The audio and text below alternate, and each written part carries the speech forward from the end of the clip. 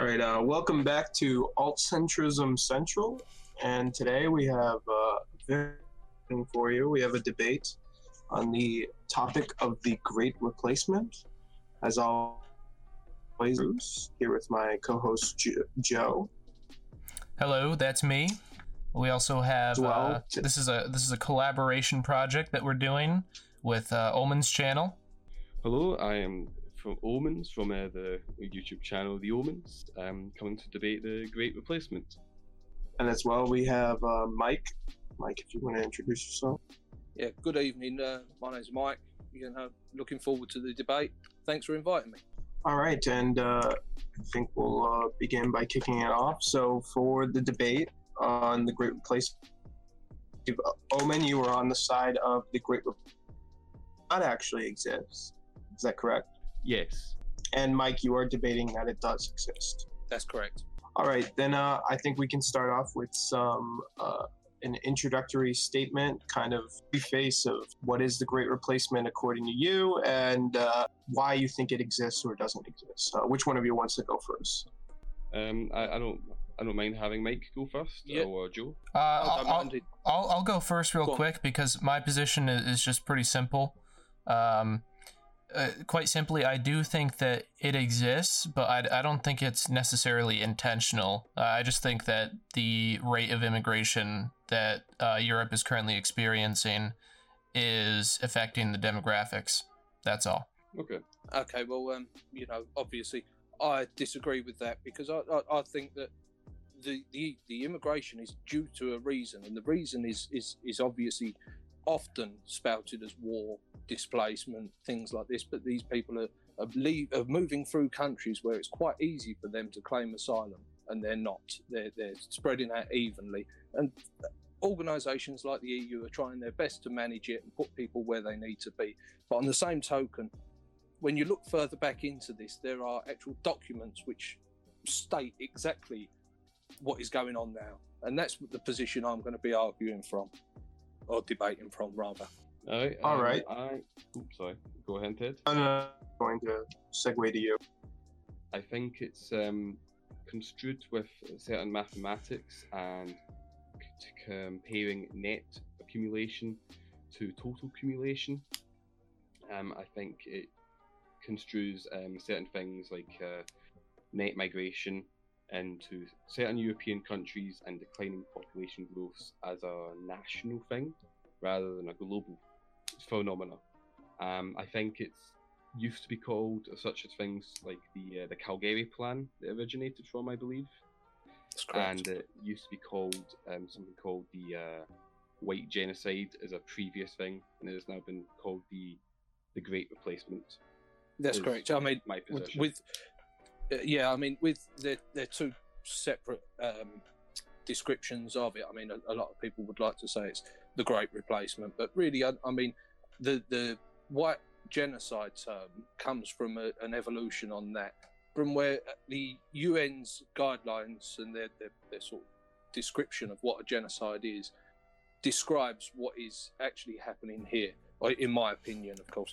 Now, using the UN's description of what a genocide is, that was then coined to make it sound obviously more serious, and I think that was the general evolution of the term, but I use both terms. The Great Replacement and White Genocide. And White Genocide, yes. Yeah. And the Calgary Plan is the origin of it. The Kalergi Plan is sorry. Yeah, no, that's okay. I mean, I may be saying it wrong. It's a German name. But the Kalergi Plan is I mean, to give a bit of background, Richard Coudenhove Kalergi, he was an Austrian, half Japanese diplomat in the 1920s, very, very heavily involved in things like the Pan-European movement, which aimed to unite Europe without any borders. And he had a theory, I mean, and he does talk about it in the, Practical Idealism, I believe, one of his books. He talks about the warlike nature of European nations. And he says that in order to formulate one nation out of us, the borders need to be dissolved. And the only way to do that is to break the people's spirit and take their, I'm sort of paraphrasing here, but to take their identity or their association with the land away, and the only way to do that is through interbreeding. And I mean, this is set out in a book from 1926. This man then went on to be one of the founding fathers of the EU, not in its current form, but in its early days. He's even got an award. I mean, it's in his honour, which is the Charlemagne Award, which pretty much it's given out every year to people who are seen to be working towards European unity. And I mean, the people, I'll read you out the list of names that are on it later on, but the names on it and their policies that they've put forward, and their sort of, a lot of them seem to be open door immigration types, and they've all won this award for furthering what's known as his plan. I mean, it's over a series of books, but I mean, there's no English translation of these books either. I mean, you have to rely on the translation from German sources because it's written in Austrian. So, can I interject here for just a moment? Of course. It is a little bit off topic, but I disagree with his Mr. What was his name again? This diplomat's name? Kalergi. I wasn't sure if the plan was named after him or if he just coined the term. Anyways, Mr. Kalergi, I disagree with his notion that the only way to create a unified European state is to dismantle people's national identities and take away their nationalist pride. If you look at the United States, for example, instead of taking away their pride for, say, king and country, or for the states or colonies that they lived in, you can instead build a common pride or a patriotism for their country. I really don't think that it's necessary to break people down to build something up. And yes, the United States did have problems with, people being more patriotic towards their state, or, states' rights versus federal authority, things like that. But in the end, they were able to successfully form a country with its own national identity, and with more or less open borders. So, I just disagree with that notion. Yeah, of course, and to be honest with you, I'm not going to fight against it because I disagree with everything that he's ever written. He's the enemy to me. So I mean, I'm just going to read you a little excerpt of his book, though. This is from the Practical Idealism. The man of the distant future will be a hybrid. Today's races and castes will fall victim to the overcoming of space, time, and prejudice. The Eurasian Negroid hybrid race, similar to ancient Egyptian, will replace the diversity of peoples with a variety of personalities. For according to hereditary laws, the diversity of the ancestors increases diversity, and the uniformity of the ancestors, the uniformity of the offspring. In breeding families, one child resembles the other, for all represent the one family type. In mixed bodies families, the children are more different from each other. Each represents a new variation of the diverging parent or pre-parental element. And I mean, that gives a little insight into what is effectively eugenics, and which is what he's proposing. He's proposing a watering down of the family unit as well, which is something that we've seen throughout Europe. I mean, more so in England, which I know the best out of all of these countries, but I mean, and the social problems that then it creates. I mean, we can go on and on into sort of tangents and whatnot. I don't really want to sort of hold the pedal stall for too long. So if anyone else wants to jump in, I mean, but this is what I'm sort of arguing from. This is a plan to eradicate or to water down European people. Mm-hmm. Okay. Go next. I personally would say, when it comes to the net migration of being replaced, a replacement, or what would be known as a genocide, by the definition would be if it's a deliberate attack on certain people. So what I'd like to ask is, who is deliberately trying to replace the native white populations of Europe and USA? Well, I mean, the list of the people that have been awarded the Charlemagne Prize for one. I mean, the thing is, these things are not going to be policy. You know, nobody would ever get voted in on a policy that mentions this, because it's very, very hard So it's very, very hard for me to sort of point you in a direction where I can say this person says this. But when you look at it on the whole and you start looking at the individuals and what they and the policies that they bring in, I mean, look at Tony Blair. I mean, before him, and he's a holder of the Charlemagne Award. Before Tony Blair, we was taking in a net migration of around 40 to 50,000 per annum. After him, we was taking on 500,000, and I mean, these ever since then we've never dropped below those numbers. It's a constant march, and it's ridiculous to consider that we're bringing in 500,000 people each year.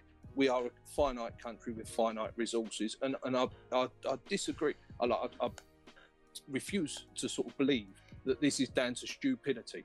I mean, our politicians are stupid, but they're not completely stupid. They know that we are a finite country with finite resources. Okay.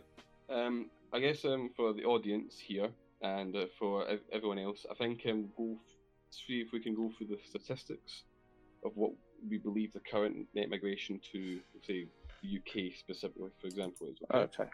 Yeah. So, according to 2018, the EU citizens from the 2015 era and from the non-EU from the 2015 era, when the big wave was happening at this time, the EU citizens did decline. In 2018, it went to about 50,000, I think, net migration. Yeah. And when for the non-EU, I believe it wasn't 500,000, it was 250,000. But that is perpetuated to possibly increase under the Tony Blair policy. Yeah. Which would eventually make it to 500,000 if it were to keep at the same level. So what is that? Is that's 2018? Because I mean, 2018, not 20. Yeah, that's sorry, because because I've got 2019 figures in front of me. Sorry, and the actual deficit there. So the net was 212,000. Sorry, so yeah, you are right. I'd read the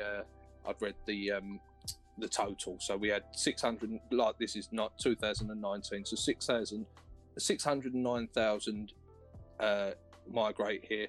397 left, which leaves you with 212,000. But the point of another factor which isn't covered on those statistics is the people that are leaving. I mean, a lot of them are your British people emigrating to Australia, Canada, places like that. They are the demographic that is being replaced. I can't say that with any certainty because it's not recorded, but I know that from experience or from what I've seen. I know so many people that have left the country because of this, and it may only be my region that I'm living in, and I mean, Omen, you'll probably have a different perspective from where you are in the UK, but I mean, from where I am, I can see that people are scrambling to move away from the ever-encroaching tide of migration. Okay, I'll say this. I don't believe what is currently happening is a replacement. I believe what has been happening is a demographic change. Is it because of stupidity? Possibly. I do think there's a bit of malice behind it, essentially trying to be a progressive ideologue.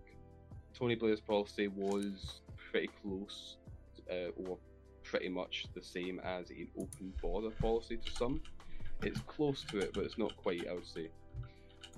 That was a very bad move, and it has caused quite a lot of problems. It has caused some benefits, such as like GDP increases, but that's what generally happens to any immigration change. If immigration increases, GDP and the economy does well, but household income and inflation generally gets worse for the majority of other people. And like you could say the wages are also damaged eventually as well if it gets too high. Of course. That's back and forth of what does happen during immigration. I guess another fact we could also add in 2019 statistics is it doesn't account for illegal immigration as well. Of course, yeah. I don't believe it is 1 million. I've heard that statistic go around. I do not certainly believe it's 1 million. It could go into the tens of thousands. That would be more likely, I would say. So that could go into current number 250 of the non-EU citizens to maybe being about 290,000 non-EU if it was non-EU only. However, this demographic change is happening in other places of the world too, such as United Emirates of Arabia, or the Arab United Emirates. Sorry, they are also going through a similar change. So is Burma. There are certain connotations of Rohingya Muslims going into Burma and replacing that population. Though the Rohingya Muslims are staying stable about 4%. For United Emirates, it's kind of like an African population going into, and it's people arguing this is replacing the Arab population. And these are things which are total debates of deficits and declines in population. But this isn't a European or US phenomena. There is like birth rates declining in like every country in the world. Even like Muslim population growths are declining around the world, and this is a phenomena of it globally. The birth rates are declining. Now, changing that with immigrants, yes, sure, that could help keep a population stable, but projected growths are still going to be smaller. The reason I don't believe this is a replacement per se is the difference between net migration and accumulative migration. The reason I disagree with the replacement theory is because if you have 50,000 whites and maybe 10,000 non-whites in a country, if you go in 10 years and it's still about 50,000 whites, maybe 60,000 whites actually, we'll say 60,000 whites, but then it becomes 20,000 non-EU. They've both increased by about 10k. The cumulative income is still different. So you'll maybe get an increased percentage of the non-whites, but the whites will still round about be the same. And I think that would be a debunking of, when it comes into statistics suggesting that the white population is going to be a minority by 2050, 2060, 2070. And the suggestion is going to be the minority overall. But what it doesn't take into account is that it will still be the majority demographic. It's just that the percentile of the accumulative races are different. Okay, so can I jump in here real quick, talking about the numbers? Did we say that the UK is getting an average high of about 500,000 immigrants per year? Or is that just something that I read? Non-EU, yeah. And British, if you want to count the ones coming back. But yeah. Okay, so if we are going with that number, keeping with that current number until, say, 2050, that would be 30 years. So after 30 years, you'd get 15 million immigrants, hypothetically. But that's assuming, of course, that there are enough immigrants to come from, say, for example, these Middle Eastern countries with the refugee crisis. Even if there are enough people who want to move out of those regions and go to Great Britain, 15 million compared to the about 50 million white British people. I was looking at demographics. I couldn't find anything past 2013 or 2011, but still they make up, white British people make up about 80% of the population, give or take. 15 million versus 50 million. White people are still going to be a majority by 2050, going by the immigration statistics. But then you'd also have to take into account birth rate and people leaving the country too. But just going by immigration alone, it doesn't look like I mean, sure, the percentages will change, but it doesn't look like white people are going to be a minority by that time. You do have to take into consideration the birth rates, and I mean, currently in the UK we have a birth rate of 1.7 children per woman. This is the UK on a whole, really. In France, they have one of 1.3. I mean, traditionally or classically, civilizations never returned from being this low, and it's proved time and time again. And the trouble is that the people that are coming in, and I do watch the demographics quite closely. I mean, an African woman, hers is about 6. You know, I mean, so for every 1.5 children we're having, an African woman's going to have 6. So if you're talking about 15 million African women against 50 million 50 million British women, and every British woman's having under 2 children, and every 15 million African women is having 1.7 on average. I mean, that's when it does start to become a problem. And it's I mean, you've got to understand the mentality of, and this isn't a generalisation, but of migrant populations in countries. I mean, we see it ourselves with British in Spain. They stick together. We see it with migrant populations in London. They tend to gravitate towards each other. They tend to vote the same way. They tend to send their kids to the same school. They form sub-communities, or not sub-communities, but a community within a community. And integration's never pushed. And the number would be a problem even with integration, because it would be a watering down of the population as a whole. But there is no way that a country that struggled to feed 50 million people during the Second World War on rations can sustain 70 or 80 million people. This is another issue. And these are the problems. I mean, on a geopolitical perspective, I mean, if something does go wrong in Europe, which it could do at any moment, we must be mad to have increased our population by that much for some cheap economic gain. And really, I mean, I love my country and I love my people.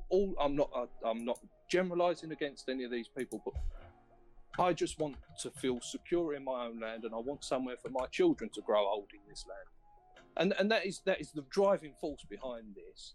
And I know, sorry, I'm babbling on, and I'm going to let somebody else have the floor. Joel, do you want to speak?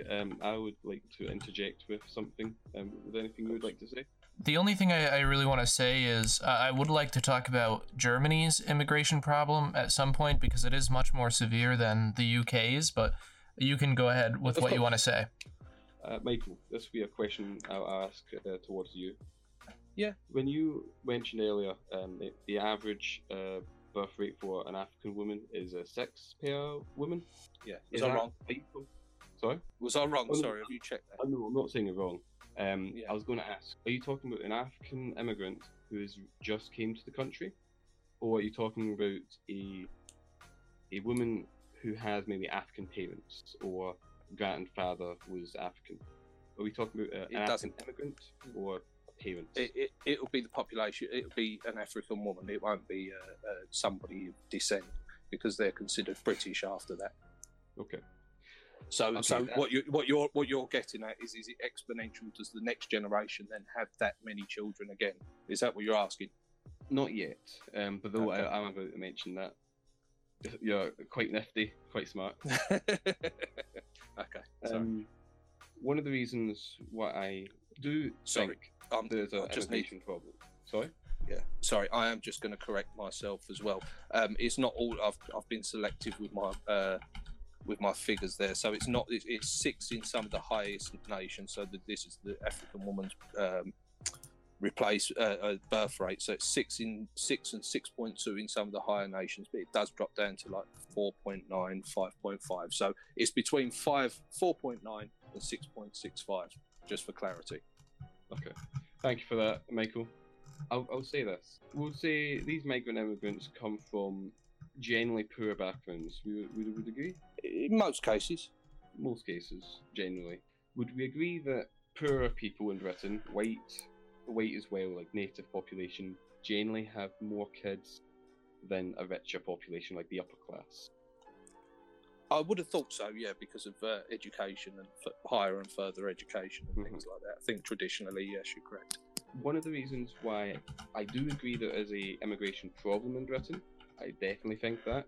I do agree that there has been a big problem with what obviously Tony Blair policy and what EU was doing when it came to the refugee crisis. I think it was very mishandled, and I do think there's an immigration problem in Britain. In saying that, I would still like immigration to be easier in Britain, though I would like illegal immigration to be tackled exponentially. And the reason I'm going to bring up birth rates for the African woman is generally what you find. This has happened historically for China and the Irish and the Italians who went to America. And the same Irish came over to Britain in like the 1900s. Generally, migrant population growth is high, because generally they also are poorer backgrounds and they're generally lower educated. And migrants tend to have more children, than the native population. this does die around the third generation, because then the cultural norms of the majority country gets into play around about the third generation. So only if projected outcomes of the current non-EU, say Muslim, Pakistani I assume when you talk about non-EU population growth, we're mainly talking about Pakistan and Africa. Mainly, yes. Yeah. Mainly. Well, the Middle East and Africa, yes. Middle East and Africa. Yeah. Those projected outcomes of becoming the minority, in some cases, of that articles would say, are only if the population growth stays the same. But historically, this usually dies down, and it kind of gets to around about the same as the native population after the cultural norms play a part. And that's why I disagree with the theory. But that's if immigration was to stop altogether. Like, so, say for instance, I can't remember who it was a moment ago who brought up that there was 15 million. Who was that? Was that you or Joe or you, Ted, who brought up 15 million migrants before 2050? Was it Joe? Sorry, Joe. Well, if each one of those had a replacement level, a birth rate level of 6, that would equal 90 million children. You know, and I mean, that is with current trends up until 2050, taking into consideration their current birth rates. And I mean, that to me is I mean, how do you expect our hospitals and our agriculture and our infrastructure like roads, trains, and even our schools and that? How do you, like, we don't? There's no logical way that we can explain what's going on as being a good thing for British people or British children or future generations. I mean, I know they use the argument of, we stripped your pension pots, we need younger people to work. Well, you know, like, it's not my fault that you stripped it, and I'd rather not be replaced in my own country demographically, whether it be purposeful or not, you know, because somebody made a financial error. I do agree with you. I do think the mass migration has been a big issue, and it's hurt people's wages, it's hurt people's how much rent they have to pay, and it's hurt, I guess I would say, for lots of people like yourself, it's been a scary cultural change for many people, and I can understand that. And also, I don't have the same cultural difference as an Englishman would. I live up north in Scotland. We do not have the same population demographic change that other cities would see, such as Birmingham in London. And I can understand why someone would be annoyed at that. Like, I've spoken to people from the United Emirates, and they have been scared of the African population as well. And I've spoken to people in Lebanon. Lebanon right now is going through a similar crisis when it comes to the Syrian refugees. Lebanon is also going through lower wages, higher rents, because they're afraid of the Syrian population invading into Lebanon, because it's a big increase, such as what we have in Britain. But what Joe said earlier is what I agree with. It's not a replacement, it's more of an addition to the cumulative income, a cumulative population of the migrants. And this is a problem, as it is in very high numbers, but I don't see that as a deliberate attack on the native population. Joe, would you like to speak about Germany, or Michael, would you like to finish off something? No. Go ahead, Joe. I mean, yeah, obviously I do disagree with that, but I'm not going to interject. Go on, for the interest of flow. Speak on it later. Of probably course. We'll touch on it with Joe. Okay, so in 2015, I just read that Germany received about 900,000 migrants. If we go off of that rate, the native white German ethnic population is about 65 million. So if you get 900,000 people a year, it'll be about 70 years until the foreign population is same as the native population. But even before you get to that point, what you're going to have are cultural clashes, and you can already see it happening now. If you look at Germany now, women are buying self-defense weapons, I guess you could say, in record numbers, because guns are illegal in Germany. These cultural clashes that are already happening right now are going to get worse and worse. And even if you take birth rate into consideration and say you chop that number in half and you say 35 years until the populations are about equal, even if you take that into account, you're going to see some major cultural clashes, I think. And not to say that cultures can't eventually be compatible or people can't understand each other, but at the moment, this drastic increase in a culture that people do not have experience with, that's creating a lot of problems right now.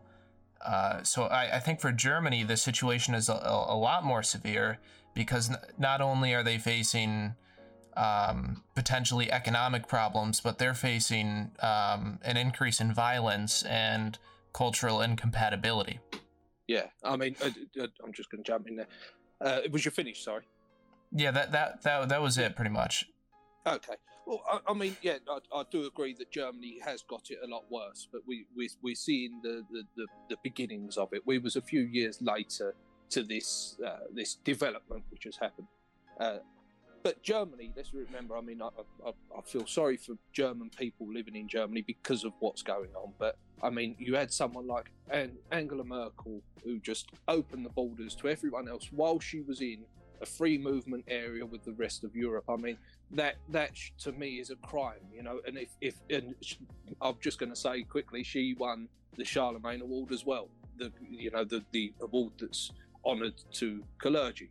So, I mean, when you look at these people and these people who are behind these mass movements of migrants, all of them have won this award. And I mean, I can't help but notice who is involved in this, and they're all being awarded and pats on the back by each other for increasing this. And I mean, I refuse to think that this is just because somebody is too stupid or we're all too polite to say anything. So, I just think for this not to be by design, I refuse to believe that level of stupidity exists.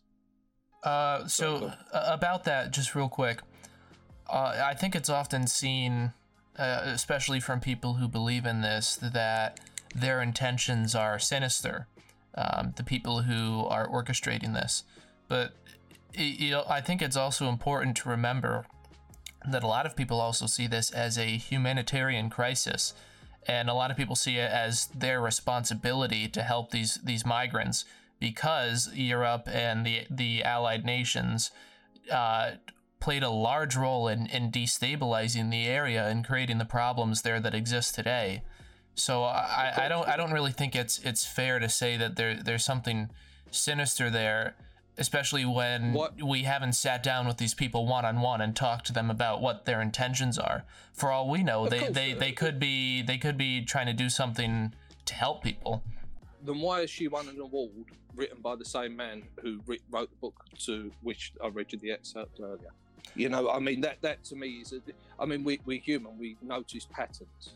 And when you notice that these people are all mixing in the same circles, they're all speaking the same language, they're all following the same code, and their plan that they're following and the awards that they've been awarded are in the man's honour that has written about watering down the European race in order to be able to effectively control it. I mean, this was the birth of globalism, for God's sake. You know, it's about creating units. I mean, I think he spoke about dividing the world up into 4 sections, and one of them was Russia, Eurasia, and America. You know, I mean, if that doesn't sound like George Orwell, I don't know what does. I mean, it's exactly the same. It's a dystopian nightmare. About the awards, have you ever won an award that you perhaps weren't expecting? I've never won anything. Okay. So I just want to touch on that real quick. So when I made Eagle Scout, of course I got recognition from, National Boy Scouts of America. That much was expected. But some of the things I didn't expect were, say, recognitions from submarine veterans and the New York State Assembly. Those were awards that I didn't expect. And, so to say that people are in line with some certain ideology or agenda because they received an award, I'm not sure I quite buy into that. I mean, it's certainly possible, but I don't think it's guaranteed because, for example, I've never really why was I recognized by the submarine vets? I've never really done much for veterans. I mean, ideologically, I mean, not sure. I support them. I think they should have benefits and things like that. But what I did, my Eagle Scout project didn't. I don't think necessarily warranted recognition from them. So I guess what my point is that awards aren't necessarily indicators of ideology. Could I explain maybe why that could be, like, for the awards? Sure. Go ahead. Could it possibly be that these politicians who, how do I pronounce this award? Sorry, the Kalergi. On the Charlemagne. The Charlemagne. Could this be that because the politicians are just clued up with each other, such as like people with like Jeffrey Epstein and like Hillary and stuff, like clued up to get together? Could it just be that these people are just friends and such, like the Global Awards, the Global Globes? Like, they're just buddies, and they want to feed their egos. I do have a bit. I won't make this excuse ever again. I'm going to make this now. I've got a bit of speech impediment. I'm sorry. That's all right. That's okay. I'm stuttering all over the place. You're doing well. You're doing well. But could it be that they are friends, and that could be why they just want to give each other a gold star. I like you, and you agree with me. Then why is it in his honour? And this is why I ask it. And why is he the founder of the pan-European movement? Why is the European Union, Ursula von der Leyen, look at what she's up, Guy Verhofstadt, they're asking for a unified Europe with a unified army. They are talking about this now in the European courts. And I mean, I know I can't put my finger on something and say, look, this is where this person has said that, but you start noticing, judge a man by the company he keeps, and that's all I'm saying with this. It's all connected. Excuse me, gentlemen. Can I say something real quick? I have to go, so I would like to make some closing statements real quick, and then you guys can keep discussing. Because I think there's a lot more that you guys have to say, but unfortunately I have to go. So is that all right if I make some closing statements real quick? Of course. That's fine, yeah. Okay, so on the topic of this great replacement, this supposed white genocide. First of all, I kind of disagree with the term genocide. I don't think the UN is really the authority on what genocide means. A genocide, I think, is a purposeful attack on a group of people. So replacing people demographically, I don't really see that in any context as really a genocide. And you're welcome to disagree with me on that if you want. But yeah, furthermore, these demographic changes, in the short term, they are not going to be much of a problem beyond cultural friction, I think. In the long term, we might start seeing some overpopulation problems.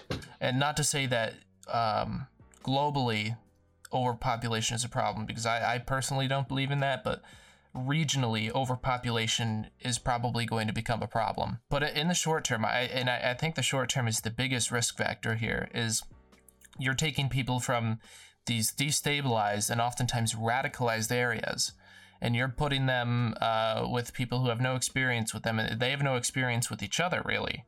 So this cultural clash is really going to be the biggest problem, I think, at least in the short term. And I don't think that I don't think it's an unsolvable problem per se, but I think it's one that we need to be very aware of and very careful of going forward, so that we can address it properly, so that it doesn't get out of hand. So I guess in summary, the Great Replacement, is it happening? Yeah, kinda. I don't agree with the 10 years thing. I think that's kind of blown out of proportion. It's going to happen slower than what a lot of people are saying, but it is kind of happening, just looking at the numbers. But is it intentional? that's where it gets harder to say, because the conspiratorial side of me wants to say yes to that, just because when you look at people like Prince Andrew and Epstein and Bill Clinton, all these people who are connected and they know each other and they're buddies, I really want to say that, yeah, they're just screwing us over and they're having a good laugh about it. But it's important to remember to take a step back and really take your time to have solid evidence about those kinds of things. And I guess that's about all I have to say. It's really been a pleasure talking about this with you guys, and if you guys are open to it, I'd love to collab again sometime. I would love to. Thank you for this, guys. I gotta go now. So it's been nice chatting with you. Hope everything's okay. Speak to you soon. Yeah, speak to you soon, guys. Have a great debate.